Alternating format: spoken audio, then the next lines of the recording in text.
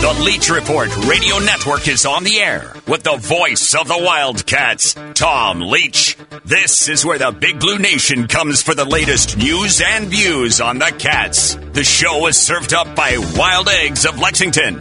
Interact with the show now by tweeting at Leach Report or email leachreport@gmail.com.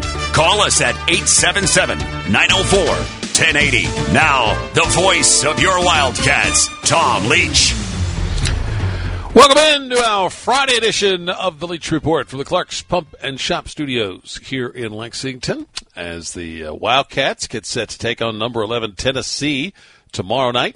We'll talk about that today with the voice of the Vols, Bob Kesling, with Mike DeCourcy from the Sporting News. We'll also visit with Coach Ortmeyer and talk about the Super Bowl and a little bit about draft prospects for some of the Wildcats. So that's what's coming up on our show on this Super Bowl weekend. The Wildcat news of the day starts with some bad news as the UK women lost last night to a 1-7, now 2-7 Ole Miss team, 72-60. Worst loss of the season, obviously, for 15th ranked Kentucky. So maybe a good thing that they have a week off before they have to face the Tennessee Lady Vols in Rupp Arena. So Kentucky could maybe use a little bit of a reboot after a loss like this. They struggled making shots, 32% from the field. Also got out-rebounded, 48-34. Ryan Howard was one of the few bright spots for Kentucky with 26 points. The UK men take on a Tennessee team that is ranked 11th, but won't be next week since they lost to Ole Miss earlier this week. Vols have lost 3 of their last 5. And they have, like Kentucky, been struggling offensively. They have scored under 70 points in 4 of their last 5 games. They are 10th in SEC play in three-point shooting, 11th in two-point field goal percentage, and 12th in free throw percentage. Now, what do they do well? They're number 1 in the nation in defensive efficiency. And here's a stat that's not a good matchup for this Kentucky team. Tennessee is number 1 in the league in the rate at which it forces turnovers.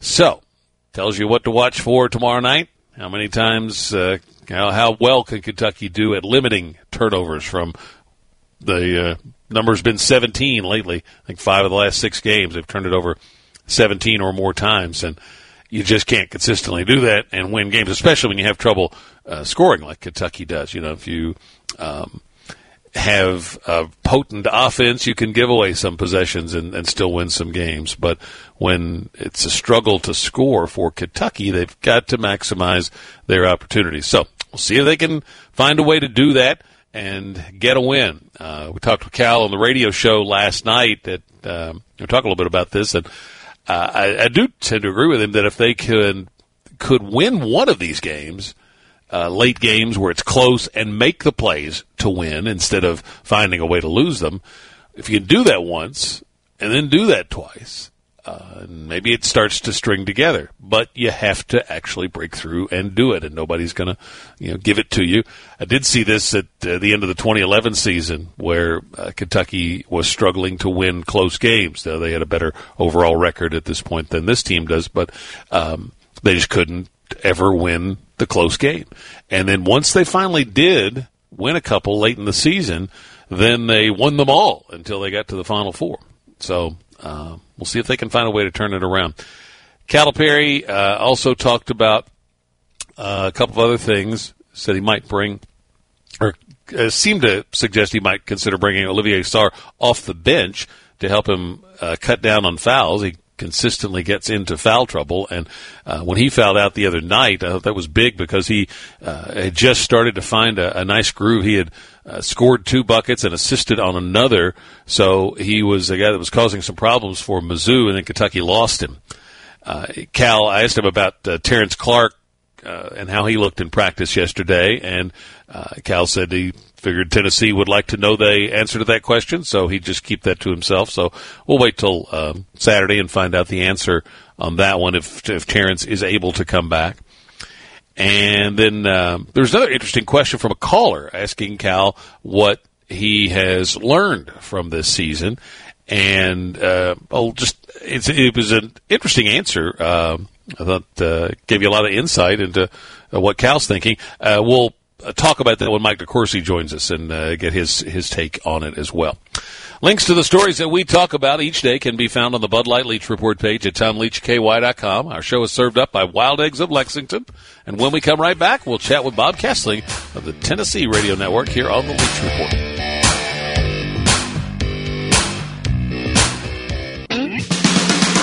You're tuned to Talk Radio 1080 and the Leach Report. And visit TomLeachKY.com for more news and views on the Cats. To the KentuckyHempWorks.com hotline we go, and welcome into the program. You guys can debate this, either the second or the first most influential resident of product of Dayton, Ohio. It's either Bob Kesling or Mike Pratt. I think Pratt's got a little bit up on me a little bit. He's got a few more trophies. I'm sure he'll make that point the next time we get to, if we ever get to see you guys again. I know it. Gosh, it's been strange, hasn't it, Tom, not being able to go to the games and not seeing all our friends, and it's been and of course it's tough on us. I'm sure it's tough on the players too, not being able to play in front of full arenas and just the excitement of college basketball. So it's been a different season for sure.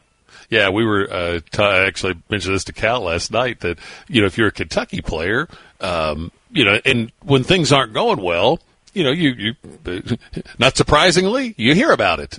Social media and all that's even, players have always heard about it, but they just get it more directly now. So you're always going to get that when things aren't going well. That's just comes with the territory. But you don't get the plus side of it. You don't get the warm embrace of the Rupp Arena, 20,000 when you're out there playing. Yeah, Same for the Vols. And same thing with Tennessee. I remember in the Alabama game, Tennessee really needed a lift from the crowd, and it just wasn't there to lift you. And then Alabama got rolling, and they went on to win that game in Knoxville. So, it's just, we're not used to this. We're used to going to places where, sometimes the team also will feed on the road off the crowd too. It'll kind of motivate them to, play harder and those type things. So it's just, we should be fortunate and thankful we're playing games, but it's just not the same as it has been in the past. What's your all set up for road games? What are you guys doing? We have really a fabulous broadcast facility, a studio across the street from the arena, and so we have a huge video board that we sit in front of, and then we have Bert Bertelkamp and I are socially distanced, and we have our engineer there, and then we get to crowd feed from the opposing facility, and then we take a direct feed from ESPN, and really, Tom, it's like you're sitting about 6 rows up in the stands and watching the game. So we're fortunate, we don't have to watch it off a little TV monitor or something like that. We because a lot of times, especially for teams you're not familiar with, trying to figure out numbers and things like that sometimes can be tough. But we don't really have that problem because we can see the guys, and it's a big video board. So we're very fortunate here. Let's talk a little bit about this matchup. And the Vols, seemingly like Kentucky, have struggled offensively of late. What's been their problem? Struggling against Ole Miss, that might be a compliment to them. They went 12 and a half minutes, believe it or not, without a field goal in the second half. And they closed out the game 1 for 14 from the field. They had an 11-point lead and then turned it over, couldn't hit shots. I mean, and I'm talking, they missed layups, they missed three-pointers, they missed a lot of things. And when this team has turned the ball over, and they a couple of losses, the Alabama loss, the Florida loss, they turned the ball over 18 times. It's hard to do that and win when you don't have really a knockdown score to compensate for that. And that's kind of been the thing about Tennessee. They've played the two freshmen, and they're starting now, Jaden Springer and Keon Johnson, and they're terrific freshmen. I mean, they know how to play the game. They play at both ends of the floor. They're really good on defense. They have an understanding. but so far they haven't become big scorers. Sometimes you get these 5 stars, you expect them to come in and put up 15 to 20 points a game. Well, that's not their game. They don't, they were both averaging around, I guess, 8 or 9 points a game. Last year, as Kentucky found out up in Lexington, Tennessee was going to John Fulkerson a lot, and he really was the main source inside. But what made him more effective last year is the fact they had Jordan Bowden and Santiago Vescovi outside to keep you honest. And if you double-teamed Fulkerson, then they would dump it out, and those guys would knock down threes. And so there was kind of a balanced attack. This year, there's not that consistent outside shooter. Victor Bailey has struggled shooting the ball. Springer and Keon Johnson aren't quite there yet, and they've been guarding Vescovi. So it's been hard to get consistent outside looks for Tennessee, and now they're putting a lot more emphasis on stopping Fulkerson. So it's at times it's been a struggle. Now, when Tennessee's out and running and playing great defense, and they've got in transition, and they're moving the ball and they're attacking the basket and not turning the ball over, this is a really good basketball team. But I think like a lot of teams this year, Tom, there's just been these up and down moments where you kind of, Tennessee looked great against Kansas. I mean, you couldn't have played a better game. They didn't turn the ball over. They shared the ball. They made shots, knocked down 3-pointers. They did a lot of things, and then they turn around against Ole Miss and score 50 points. So it's kind of a head scratcher, but I think a lot of teams out there are in that same mode this year. It's just, and I talked with Coach Barnes the other night on our show. Is it focus? Is it just attention to detail? Is it not having that crowd to motivate you or inspire you? And you can't really put your finger on it, but the inconsistencies of some of these basketball teams, and especially Tennessee, has been when you look at how Tennessee started the season. To think now they'd be 5-4 in the conference, I don't think many people would have believed that at the start of the season. Yeah, it's just been, and I guess under strange circumstances, we shouldn't be surprised that we get some strange results, but they seem to happen, every week. With the other night, what was it, like 4? I think it was the night Kentucky played. There were like 4 top 20 teams that all went down to unranked teams just on that night. Bob, I appreciate the time. Yeah. Hopefully, maybe we'll get lucky enough to get approved to go for everybody to be at the SEC tournament, and we can catch up there. But thank you for the time. Oh, I appreciate you, Tom. I'll talk to you. Have a good call tomorrow night. Thanks, you too. That's Bob Kesling, radio voice of the Tennessee Vols. We'll come back and visit with Coach Ortmeyer in just a moment. This is the Leach Report Radio Network.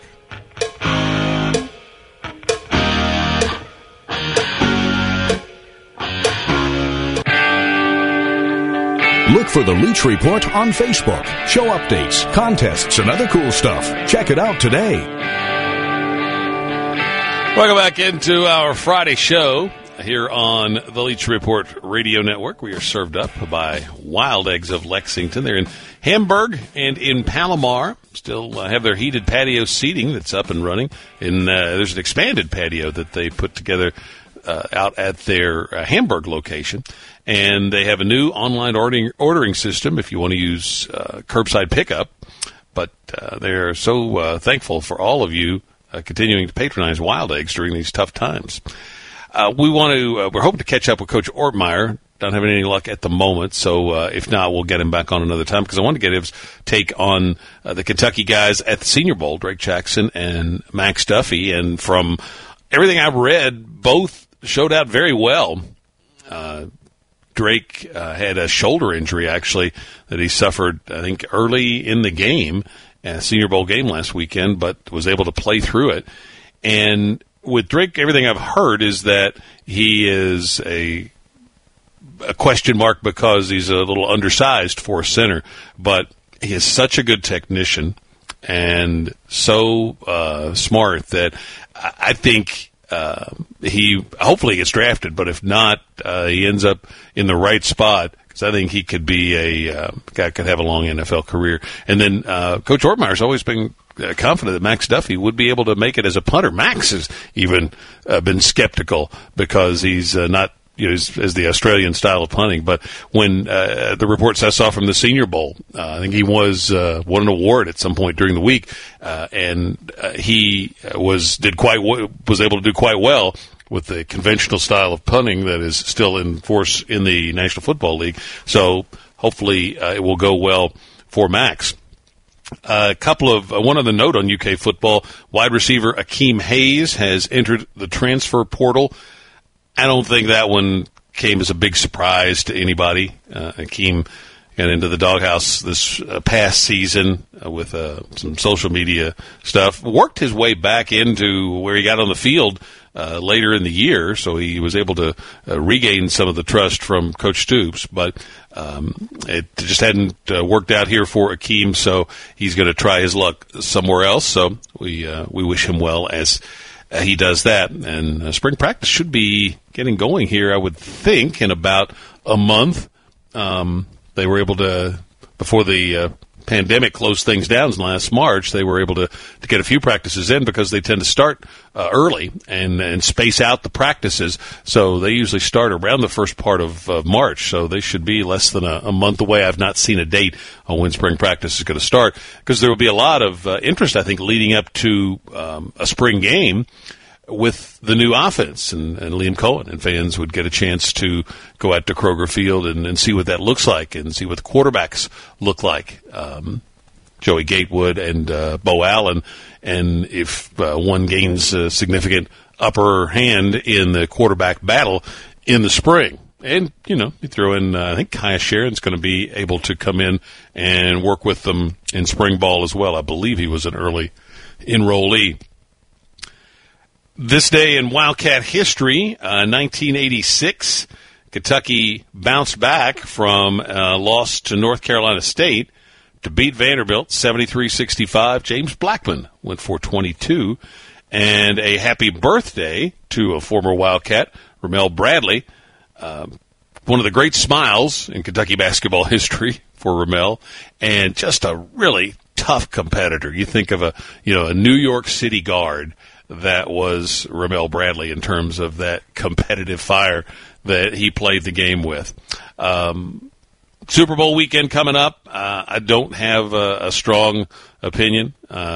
Shannon, do you have strongly rooting for one team or the other? No, now that my Packers are out, maybe I will pull for the Chiefs just because the Bucs knocked the Packers out. That's understandable. Being a little spiteful, maybe. But other than that, I really don't have any strong opinions either. So that would mean maybe you're somewhat forgiving the Chiefs for knocking the Packers out of last year. No, well, I don't guess it was last year, but they put a beating down on the Packers a couple years ago. So. Yeah. So, they were. It was at Super Bowl 1 or 2 that the Chiefs and Packers played. I think that was the very first one. Yeah. Anyway, I've seen Tom Brady win enough Super Bowls, so I will root for Kansas City, but don't have a strong feeling. Just will kick back and enjoy the game. I was a Chiefs fan back when they won their other Super Bowl prior to last year in 1970, and this time of year we always get those NFL Films highlight packages, and I watched the one on the Chiefs win over the Vikings in the 1970 season. It's just so different now, isn't it, when you see those? No, it's complete. You just look and see how much the game has changed. And some of those hits the guys take, man, you just grimace at how tough those shots were that aren't allowed anymore, and for a good reason. And look how the bodies of the athletes are so much different now than they were then. We're halfway home on the Leach Report. Mike DeCourcy when we come right back. This is where the Big Blue Nation gathers. It's Talk Radio 1080 and the Leach Report, followed by Kentucky Sports Radio. From the Clark's Pump and Shop studio, it is the second half of our Leach Report show. And Mike DeCourcy joins us on the KentuckyHempWorks.com hotline. You can read him at sportingnews.com. See him on Fox Sports college basketball coverage, doing their brackets, and also you can see him on the Big Ten Network. Mike, let's start with this. John Calipari has acknowledged that he's having a tough time and struggling with how this season is playing out for his team. I'm quite sure that Tom Izzo's not having a whole lot of fun. Same for Mike Krzyzewski. Last year, Roy Williams, Carolina, finished up 14 and 19. These are schools that perennially contend for and make it to Final Fours. Is it just something that's because there's so much more roster turnover than ever and more coming with the transfer rule that you think is just going to happen more regularly for more turmoil and for the blue blood programs? I think there's some of that, but I do think it's more compartmentalized than a broader picture. I look at it, and if last year continued as normal, and this year had begun as normal, I don't know whether these teams would all be in the same places they are now. I mean, I look at Kentucky, and a year ago they finished the season as SEC regular season champions by, I believe, a 3-game margin. I mean, that's pretty significant in a major conference, and one that was not believed to be having a terrible year or something like that. I mean, it was viewed as a pretty solid SEC, and they won the league easily. Now, they didn't win the last game easily, but they did win it, and I thought that they were on a good track, and then the pandemic hits, and so they don't get the opportunity to see what they're capable of. Duke doesn't get the opportunity to see what they're capable of. Michigan State had a Final Four type team, and all of that goes away for various reasons. In Kentucky's case, more guys left than probably should have. In Duke's case, more guys left than probably should have. In Michigan State's case, it was the natural scheme of things. They recruited a young man named Rocket Watts that they thought was capable of taking over for Cassius Winston, and Rocket hasn't been a comfortable point guard. So I think that the difficulty of being a youth-based team, and if you're recruiting at the top of the charts, there's a good chance you're going to be in that neighborhood. You could be like the high rise that's there and not going anywhere, like Duke and Kentucky, or you could be one that sort of wanders in and out of that neighborhood, like Kansas or Carolina or someone like that gets a few, but that it's not really built on that. But if that's something that you've relied upon, it does cause you some roster problems, and I think that's. One of the things that I've noticed about Duke and Kentucky over the past 2-3 years is that they're not just losing John Wall and Anthony Davis and Michael Kidd-Gilchrist and players that have proven themselves, are known to be elite draft picks. They're losing players like E.J. Montgomery, who I was talking to a friend this week who looked it up. He said he's playing in Lithuania. I mean, why?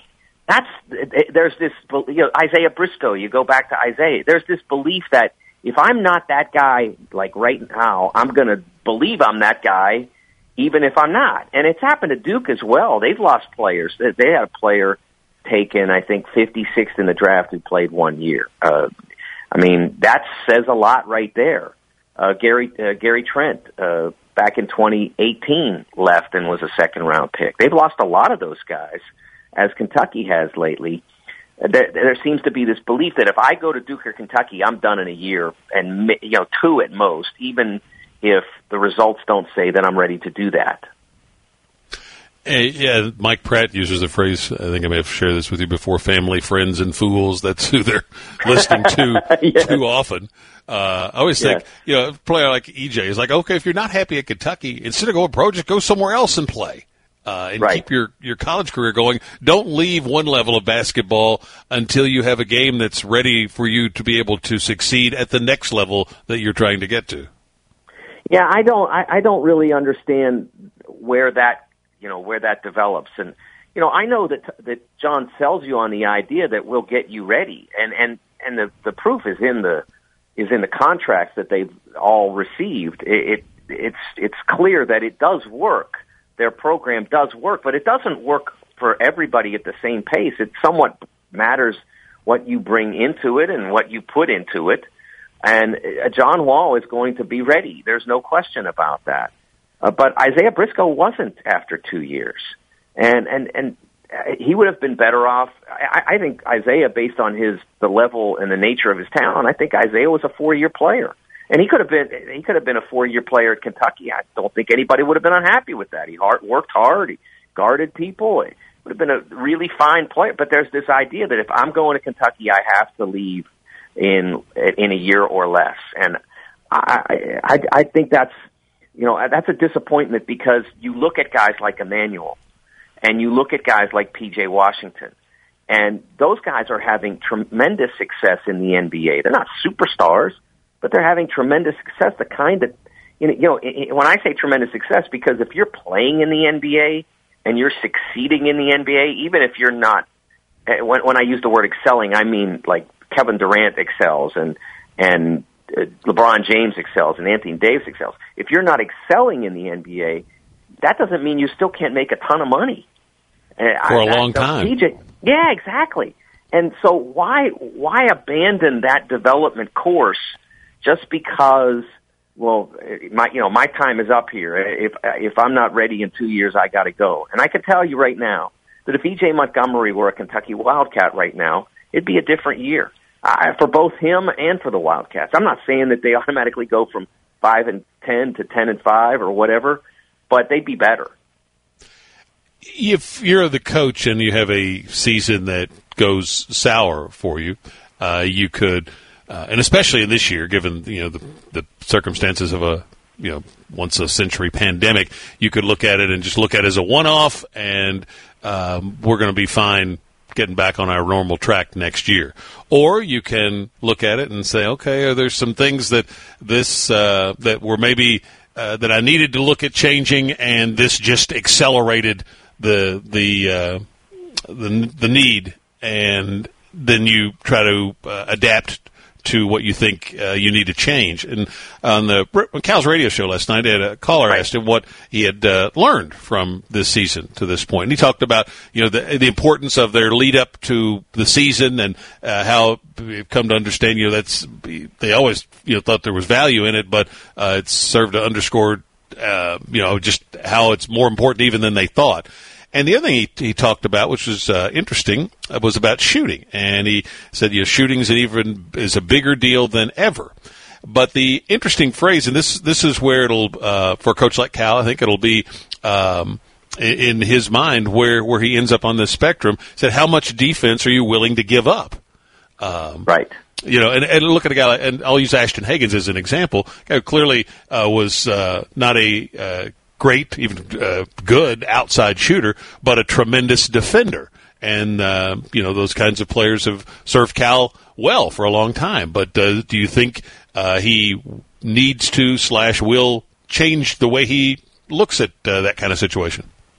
I think that he's one of the things that has been bothering me about the way this season has been discussed, not obviously on the Leach report, but in other venues, that as if John has never had a shooter. I saw one person wrote that he runs an antiquated offense, and I'm like, well, Tyler Hero played in that antiquated offense. He's doing okay, and Emmanuel Quickly's doing okay, and Malik Monk's doing okay, and those guys could all make shots. So it's not like he's never had a shooter, but he did allow himself to get into a position this season without that as a essential quality of his team. And I think that one of the things he has to look at is that, I think B.J. Boston is an example of this, is that you look at someone and you look at the qualities they bring, and B.J.'s got great length, and he's got, he's a very dynamic player, and so he should be a great defender. And so he projects that player into being a great defender, and I think a lot of scouts did that, and he hasn't defended well. I think he's improved as the year's gone on, but there were times when, even with all that length, a guy just had to look at him, look to the right, and then there goes BJ, and now the left lane's open. So it takes time with some of those players for them to translate that skill, that athleticism into defensive ability. He's been really successful, John has, in turning that. In most years, turning that into success, but I do think he has to look at it to the extent of, if I can get a guy to shoot 40-45% from three and just listen to me, maybe I don't have to get a 6'9" guy who has that length, and I can be just as successful, if not more so. I think that's something that he has to think about because that shooting ability is really important. It changes the game. And if you look at the really successful teams in this particular season or in recent seasons, no one has not had shooting as an essential component. I mean, Virginia, still reigning NCAA champion, Kyle Guy was a great shooter. DeAndre Hunter made a three-pointer that changed the title game. You go back before that and you see shooters on that Villanova team all around. I mean, they played 5 shooters, and that was a big reason why they were so difficult to play against. So I do think that it is important that he understands that it's not necessarily a zero-sum game, that you can still have guys who are good defenders or very good defenders who can make shots, and I think that has to be when you go to look at your wings and maybe your power forward as well. That has to be one of the first things you look at, whether that's something that they can do. Chat with Mike DeCourcy, and we'll continue after this timeout. It's the Leach Report, served up by Wild Eggs of Lexington.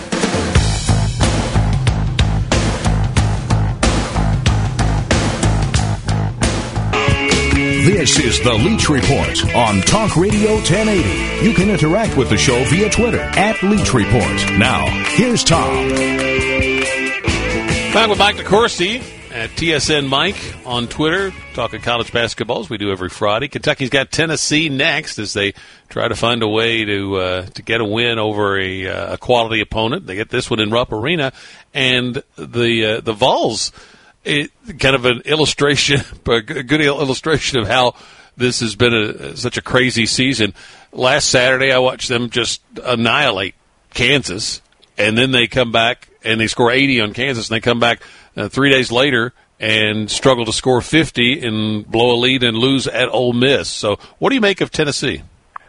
Boy, they are a tough team to read. They really are, because I think it comes down to the fact that at the point guard position, I don't think they are particularly dynamic. I don't think they are particularly emphatic. I don't think they don't get great starts to their possessions.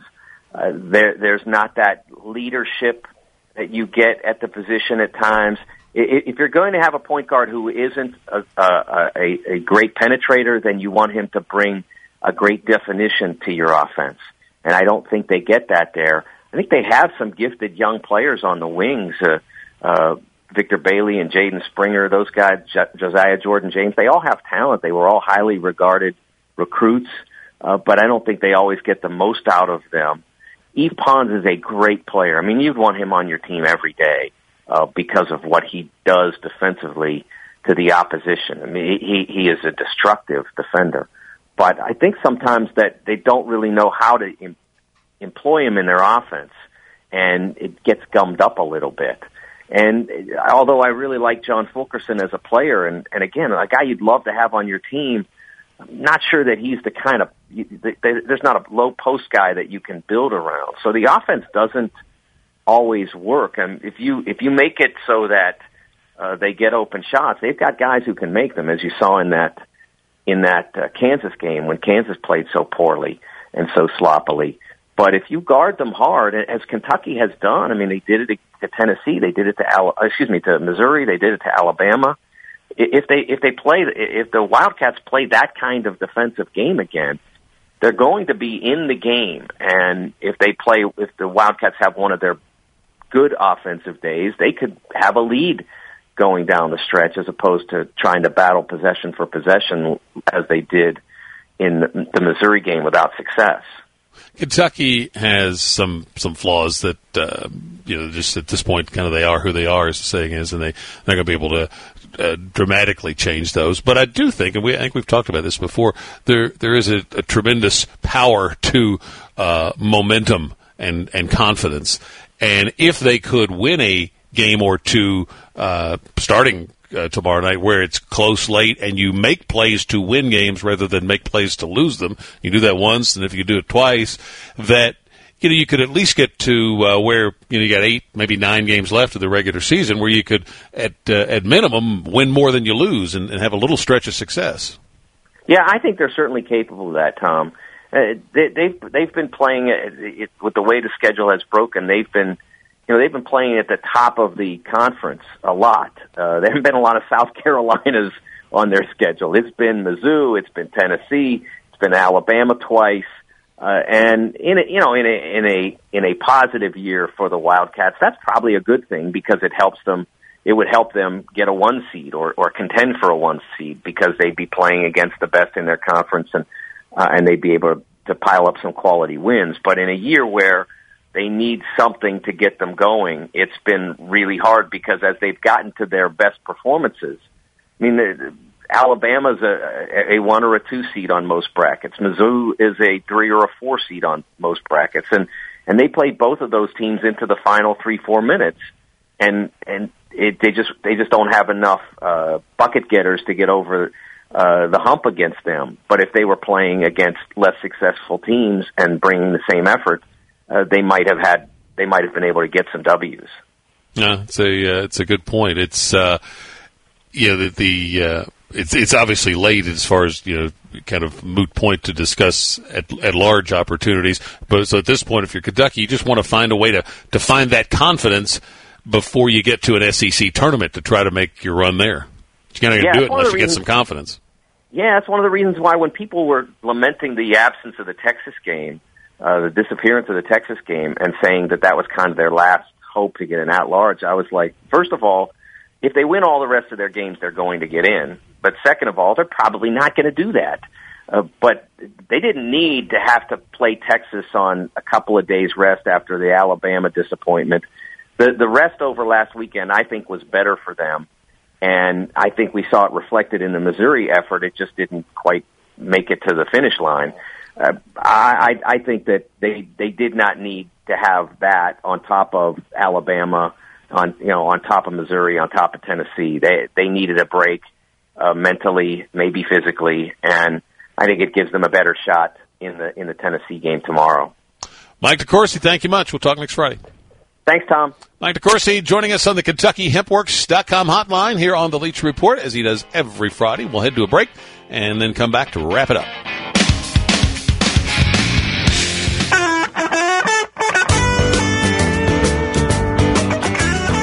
We'll close out with a pick for you in a Derby prep this weekend down at Tampa. They're running a Grade 3, the Sam F. Davis Stakes prep for the Tampa Bay Derby, and then obviously the Kentucky Derby after that. There's a horse that's 10-1 that I took this week in our Keeneland Select Race of the Week. It's Candyman Rocket. Horse debuted at Churchill Downs, was so-so, came back after about 6 weeks and was sensational at Gulfstream with a big speed figure, but the way he did it was so impressive, and did it in a manner that suggests the extra distance won't be a problem at all. So Candyman Rocket, keep an eye on that one tomorrow on the Tampa Bay Sam F. Davis Stakes. Have a good weekend. We'll see you Monday. Whenever you miss a show, and be sure to follow the Leach Report Facebook page. If you have a question for Tom, email it to leachreport@gmail.com.